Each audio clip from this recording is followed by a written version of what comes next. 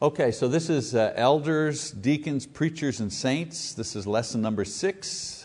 The title of this one is Appointing Elders. Let's do a little review, shall we? I always like to kind of go back over the previous lesson, give us an idea of the things that we've talked about so far.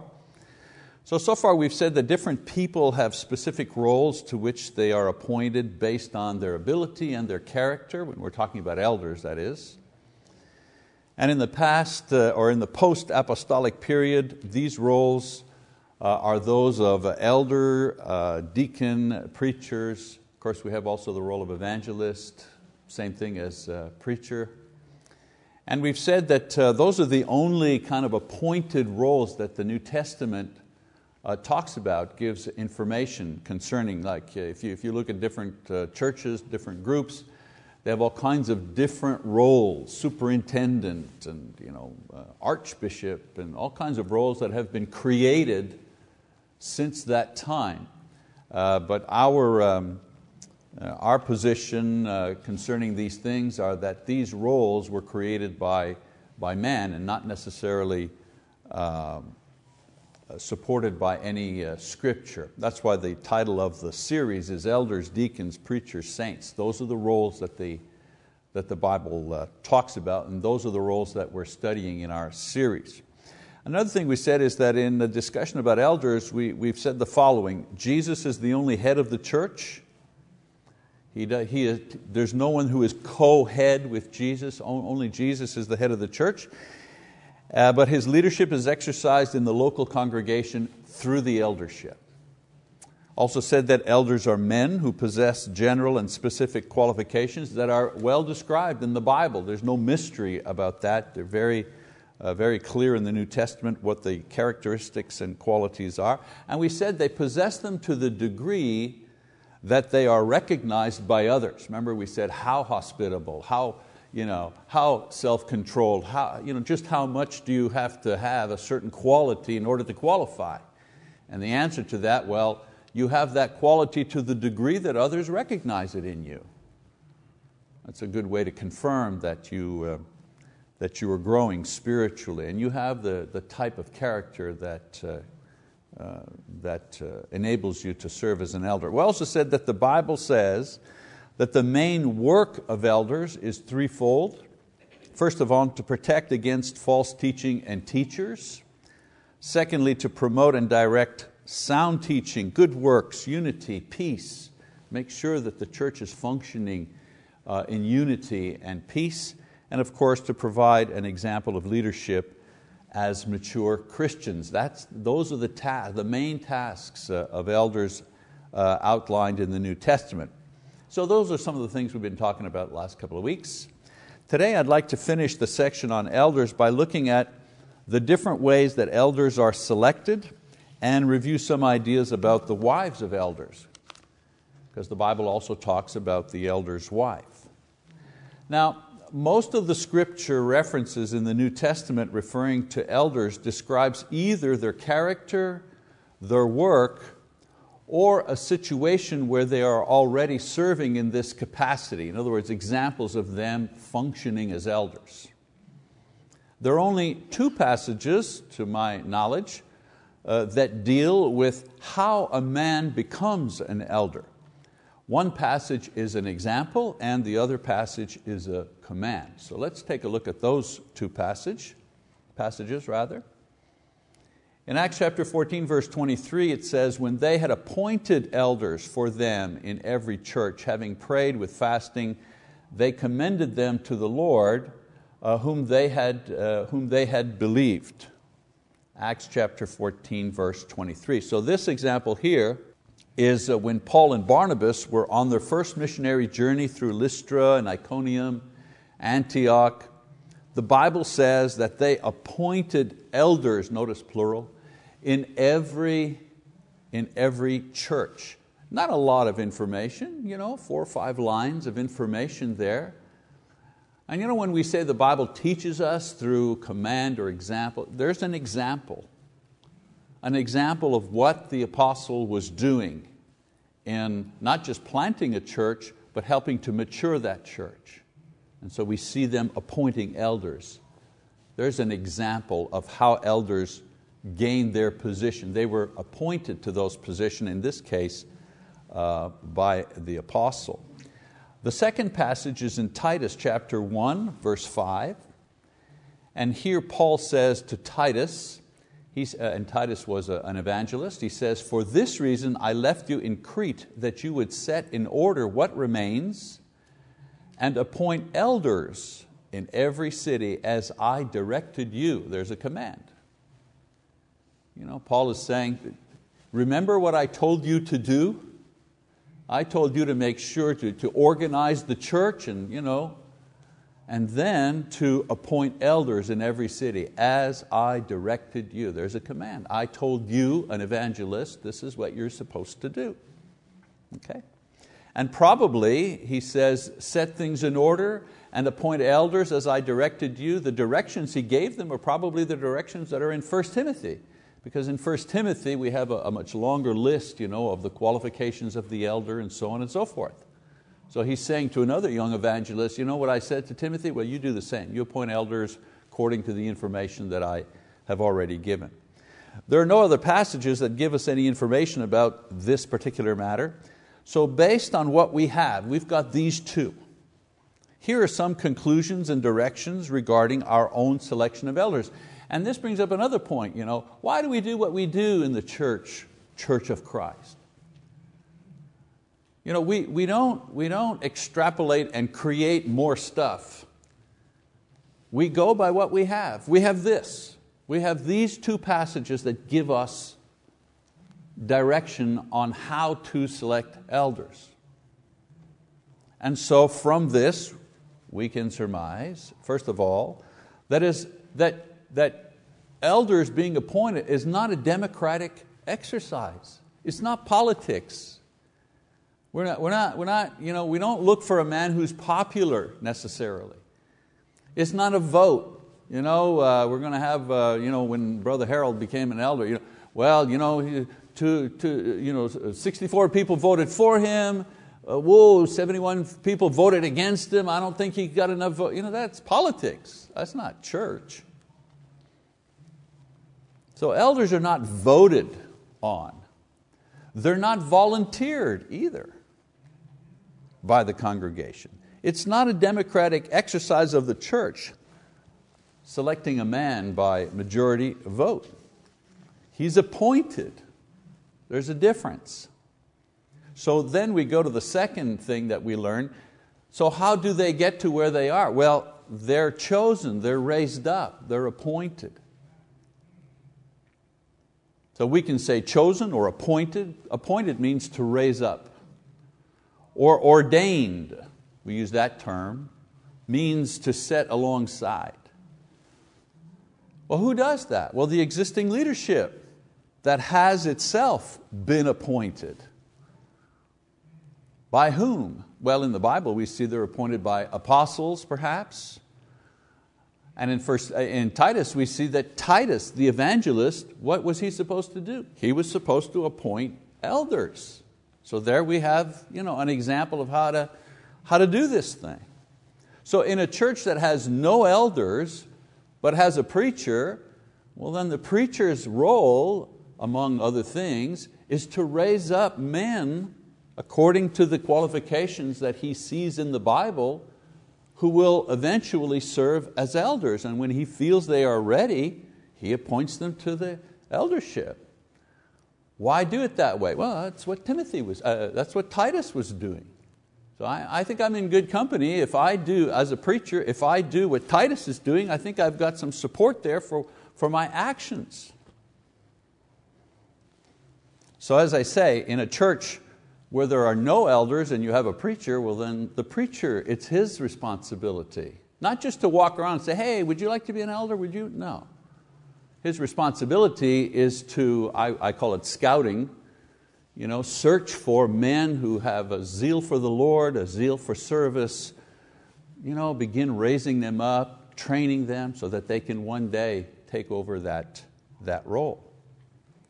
Now, in a church where there are elders, they have been appointed, well, who do you think appoints the preachers? Well, the elders appoint the preachers. In 1 Timothy chapter 4, verse 14, right? How was Timothy the preacher selected? Well, through the laying on of the hands of who? The elders. So you notice this cycle here? The apostles appoint elders. The elders appoint preachers who go out and plant churches and appoint elders in those churches. And those elders in those churches, what do? Well, they appoint more preachers who go out and plant more churches. And the cycle works in that way. Of course, the new elders are established according to the qualifications and the guidelines already set forth in the New Testament. So we've got the information concerning the kind of person that we're looking for. And we have a mechanism for putting them in place according to the examples and the commands that have been given us by the inspired apostles. So we don't need more than that to establish local leadership in the church.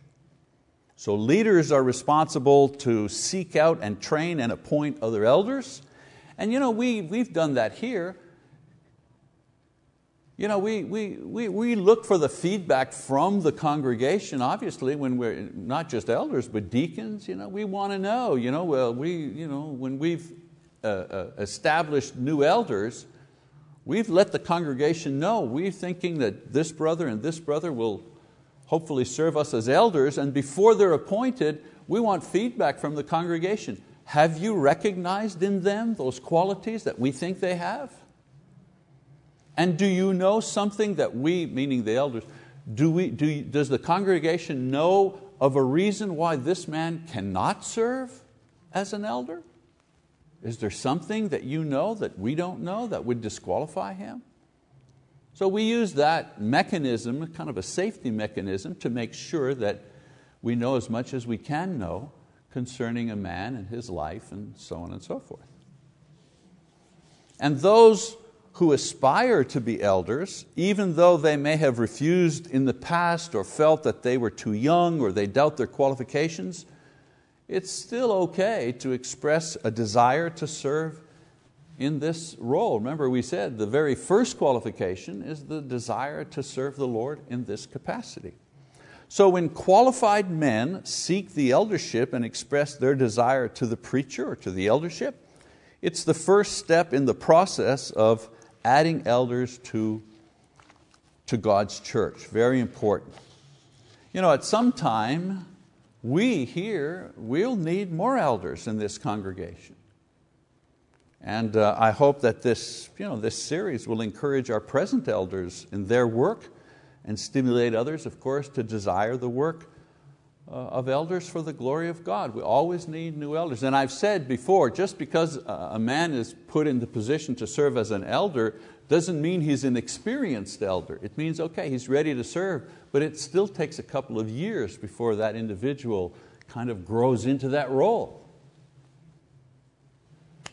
All right, so we've kind of gone over a lot of these issues about elders, and that was the last thing that I wanted to touch on about how do we find them. So let's talk a little bit about the wife of the elder. I think any elder is going to tell you that a good part of the success in the work of eldering or shepherding belongs to his wife. Very important, it's a partnership. I remember once, I was having a meeting with a group for a particular work, and there were some elders and deacons there, and they were questioning me about my experience and so on and so forth, and I was there with my wife. They wanted to know about her, if we were suitable for a particular work. So they'd ask me a lot of questions, where have you served, where'd you go to school, what do you think on this issue, that issue, blah, blah, blah. And then they looked at Lise, my wife, and they say, so what's your ministry? And she looked, caught her on the spot, So she looked at them and she pointed to me and she said, he's my ministry. He's my ministry. Now that doesn't mean she doesn't do things in the church. As you know, she's plenty busy doing a variety of things in the church, but she understood that at the heart of my own ministry, my own effort to serve the Lord, I needed her as a partner in that. And she understood that role. And I think that's contributed a great deal to our success, certainly my longevity as a minister. You can't do this job if your wife is not for you and supporting you. You can't do it, not for very long anyways. So a lot of men don't aspire to this great task of serving as an elder because their wives are either not suited to the demands or they're not spiritually mature enough to work with a husband who is an elder. I mean, there's no sin in that. It's just, you've got to have the partnership to really make it work. So the Bible doesn't deal specifically with elders' wives at any great length.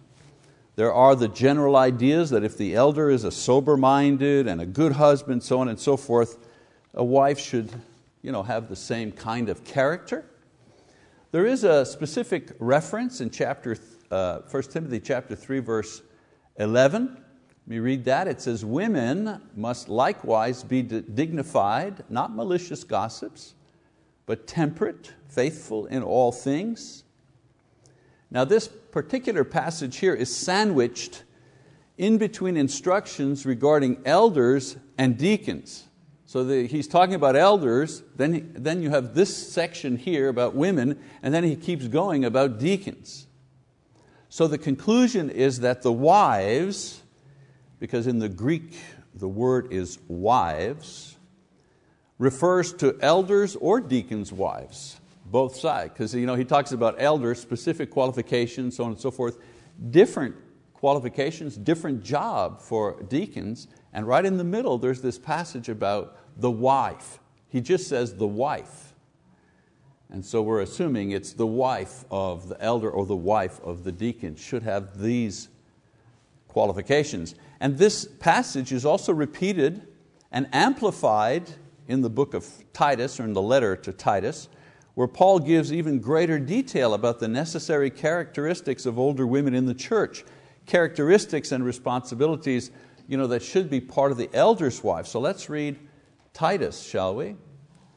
In Titus, Paul says, "Older women likewise are to be reverent in their behavior, not malicious gossips, nor enslaved to much wine, teaching what is good, so they may encourage the young women to love their husbands, to love their children, to be sensible, pure, workers at home, kind, being subject to their own husbands." So Paul says three major things here about, I call them the elder women, mature women, certainly the women who are married to elders. First thing he says, their conduct is reverent. So their behavior should be as such befits those who lead holy lives. Reverence, holiness. You can tell that there's something special about them because they are separated for the service of the Lord. It makes us think of the Old Testament priests.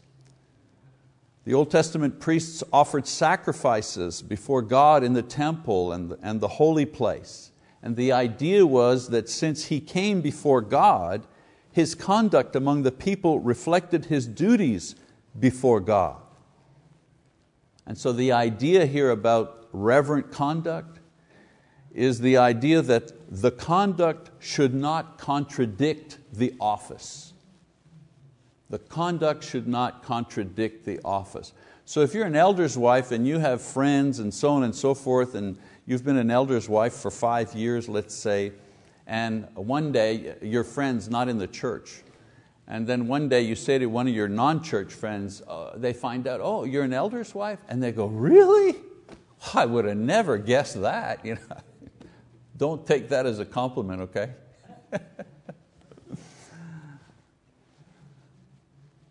Rather it should be, "Oh, I figured as much. I knew there was something. I knew there had to be something, the way that you conduct yourself." I mean, let's face it, all Christians are priests before God, offering their praise and service day and night to Christ. That's what Romans 12 says, 1 and 2, Revelation 1:6. We're all priests. We're not pointing out specifically only the elders got to act this way, only the elders' wives, of course not. But a mature woman's conduct should have the same spirit as this. Her conduct should reflect her responsibilities as an elder's wife. She is a priest of God in the same way. Another thing he mentions about them are two things that you don't see in them. So what do you see? You see reverence, respect for holy things.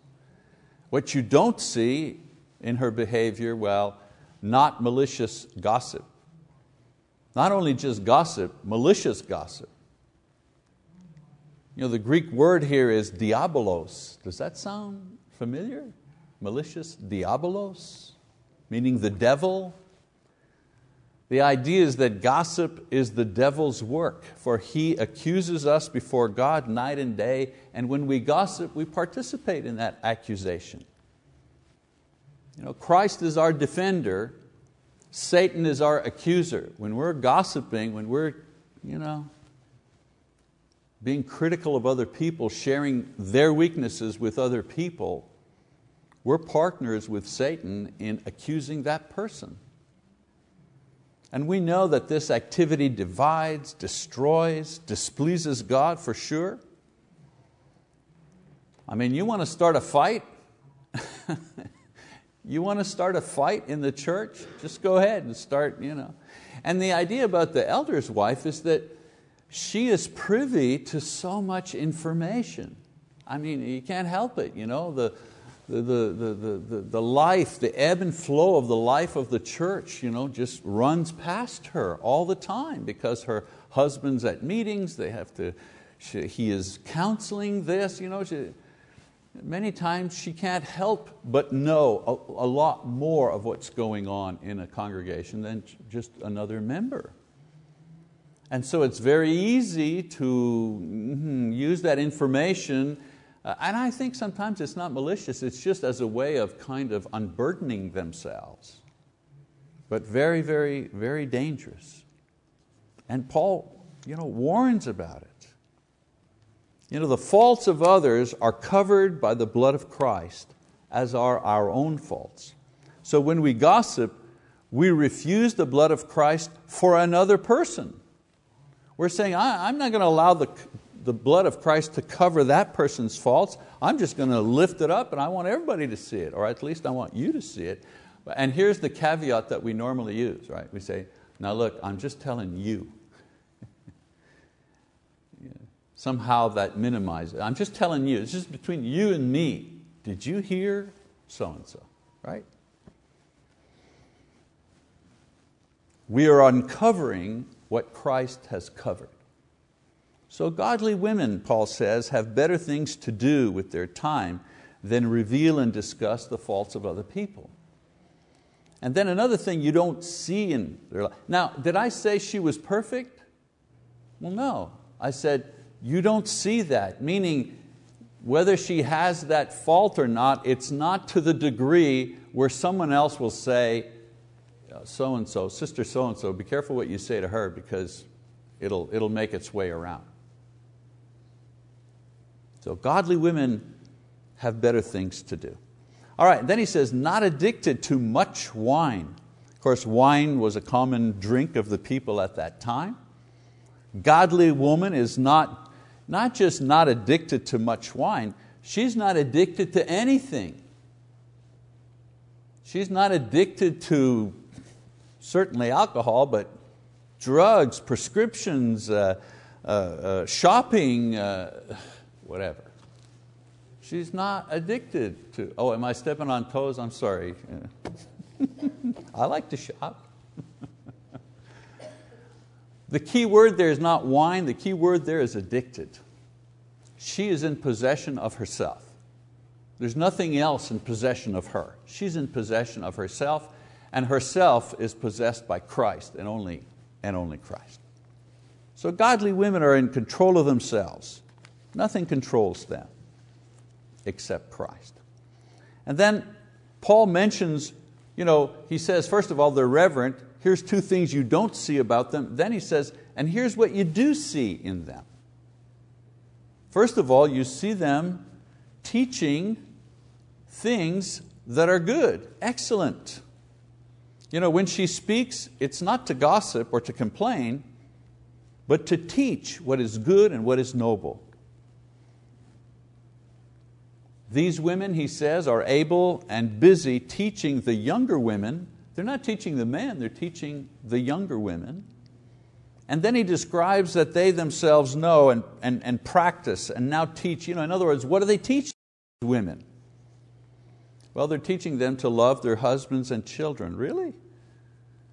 Not just the fact that they should love their husbands and children, they're teaching those things that will help a younger woman to more love her husband and to more love her children. If you raise children, it's an exercise many times in exasperation. It's exasperating and tiring. Someone says, and very guilt-producing, raising children. I remember, we had 4 kids, all very close together. I was busy in ministry, and our house was like a nut house. What I'm saying? It was so people in and out all the time. I remember one time we're having breakfast. We're in our pajamas Sunday morning. We're having breakfast, and the doorbell. And we lived like a street away from the church. It was a church house, and the doorbell rings, and there are 3 ladies from the church who had taken an early bus to church, and they didn't want to wait outside. Could we just wait on your couch till church starts? This is like more than an hour before services. And my wife said, well, okay. And they were sitting there on the couch with their purses and all dressed and everything, with their hands clasped. And there we were in the dining room in our pajamas having breakfast, and the 4 little kids. And there were some days my wife was going, what were we thinking? And then Mrs. Branch, Sister Branch, elder's wife, MacArthur Park Church of Christ in Texas are supporting and sponsoring church.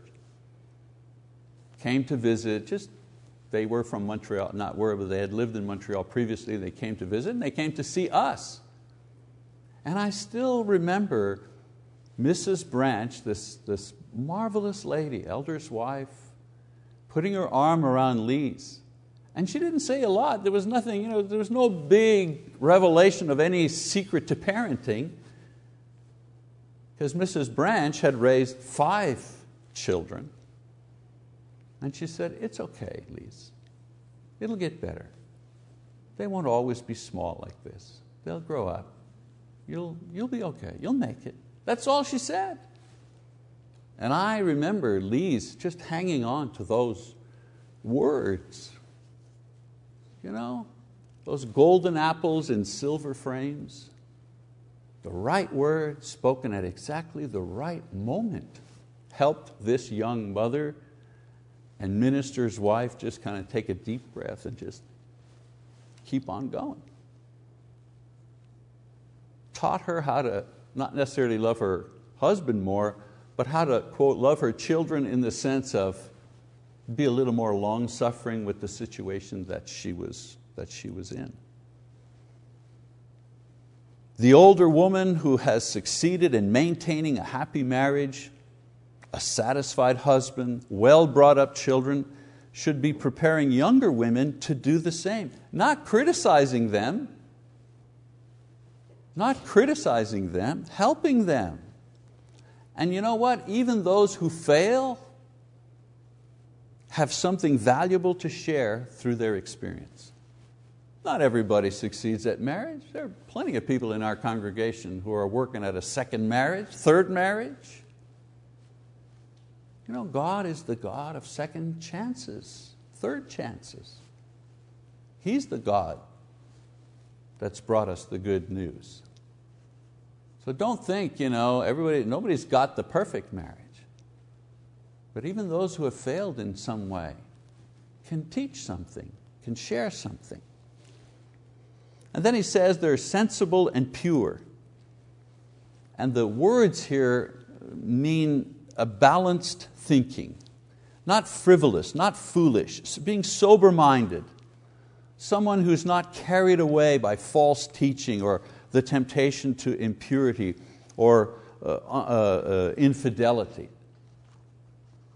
Someone that's not easily talked into something foolish, doesn't join the posse. I call it a posse. In the church, somebody runs afoul of somebody else, and then people choose sides.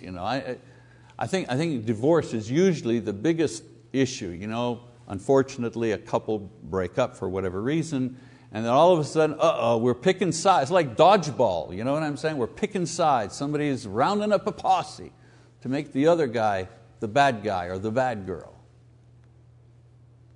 And the mature woman, no, she doesn't get roped into that kind of thing. Sober-minded, balanced, solid. What else to teach? To be workers at home.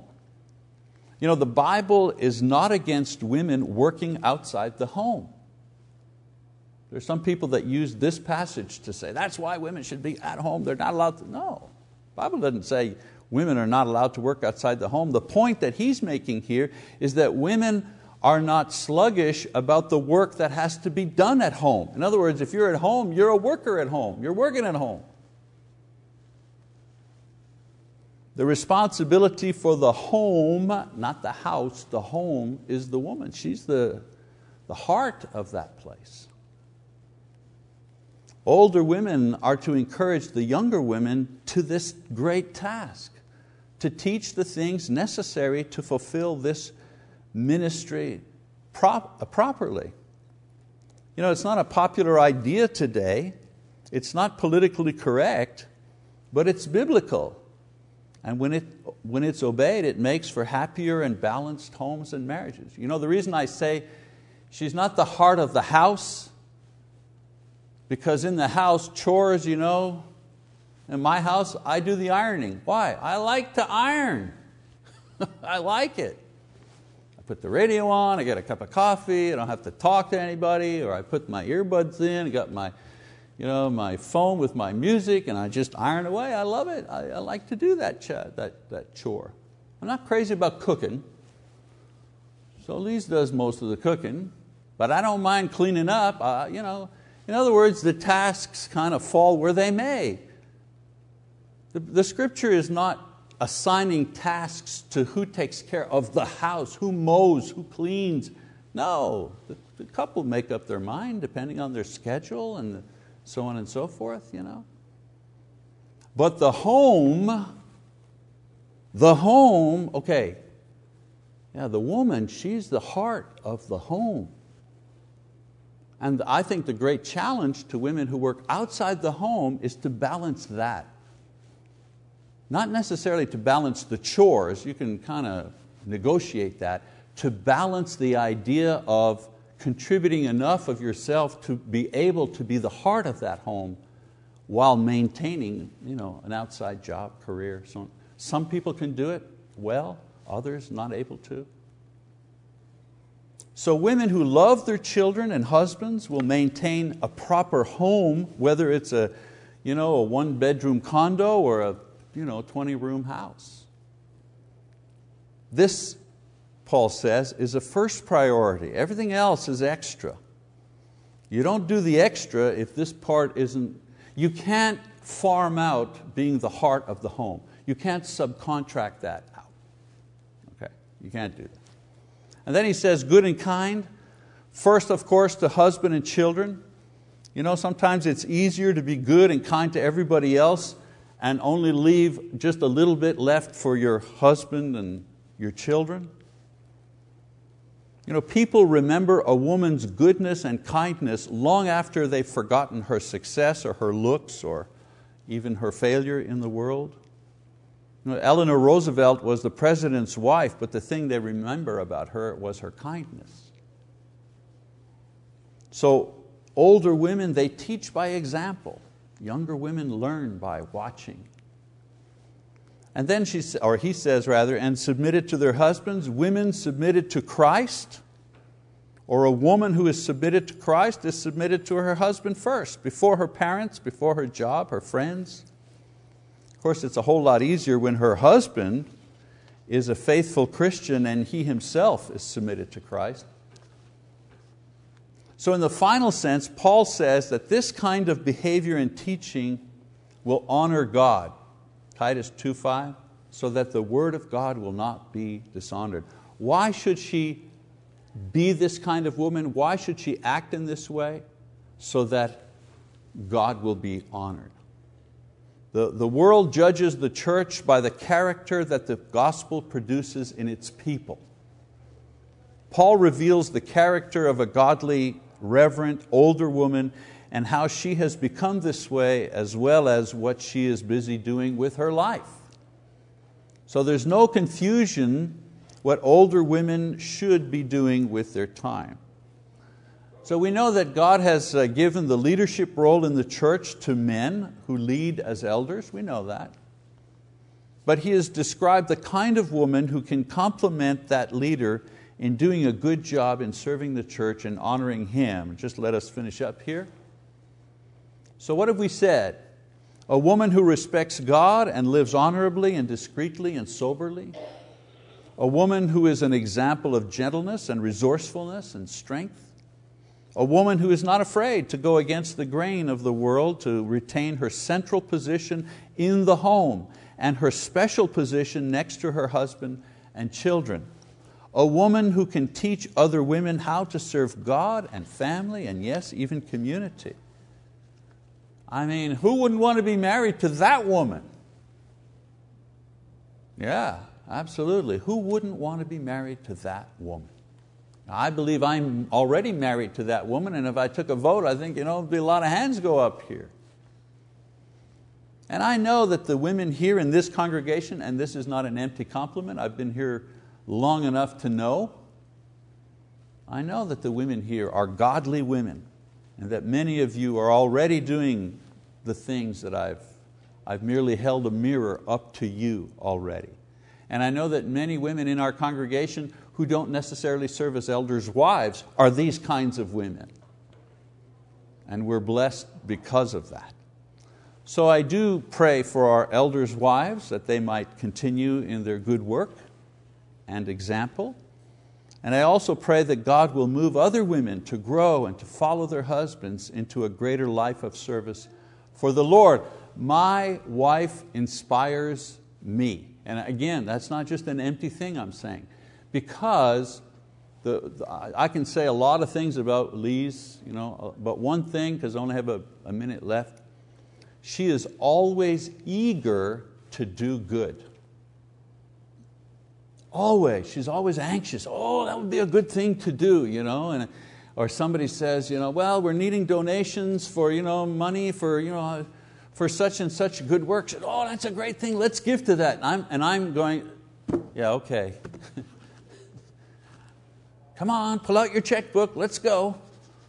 I'm always a step behind her. I get to it. I'm like the guy, the two sons, the one son who says, no, I won't go, and then changes his mind and goes. I'm that guy. But there's never a moment's hesitation to do a good thing. So she inspires me. She helps me to become a better person. And I think that's how it should be in a marriage where partners are encouraging each other spiritually. So I know we have many, many women like that in this congregation. It's one of the reasons why we have a growing congregation and one that's united. And the one thing that visitors say all the time, so friendly and so loving. I think a big reason for that is the loving and mature women that we have in this church. All right, I think that's the time that we have for this morning. Thank you for your attention. We're going to move on to deacons in our next lesson, so I encourage you to be there for that. Thank you.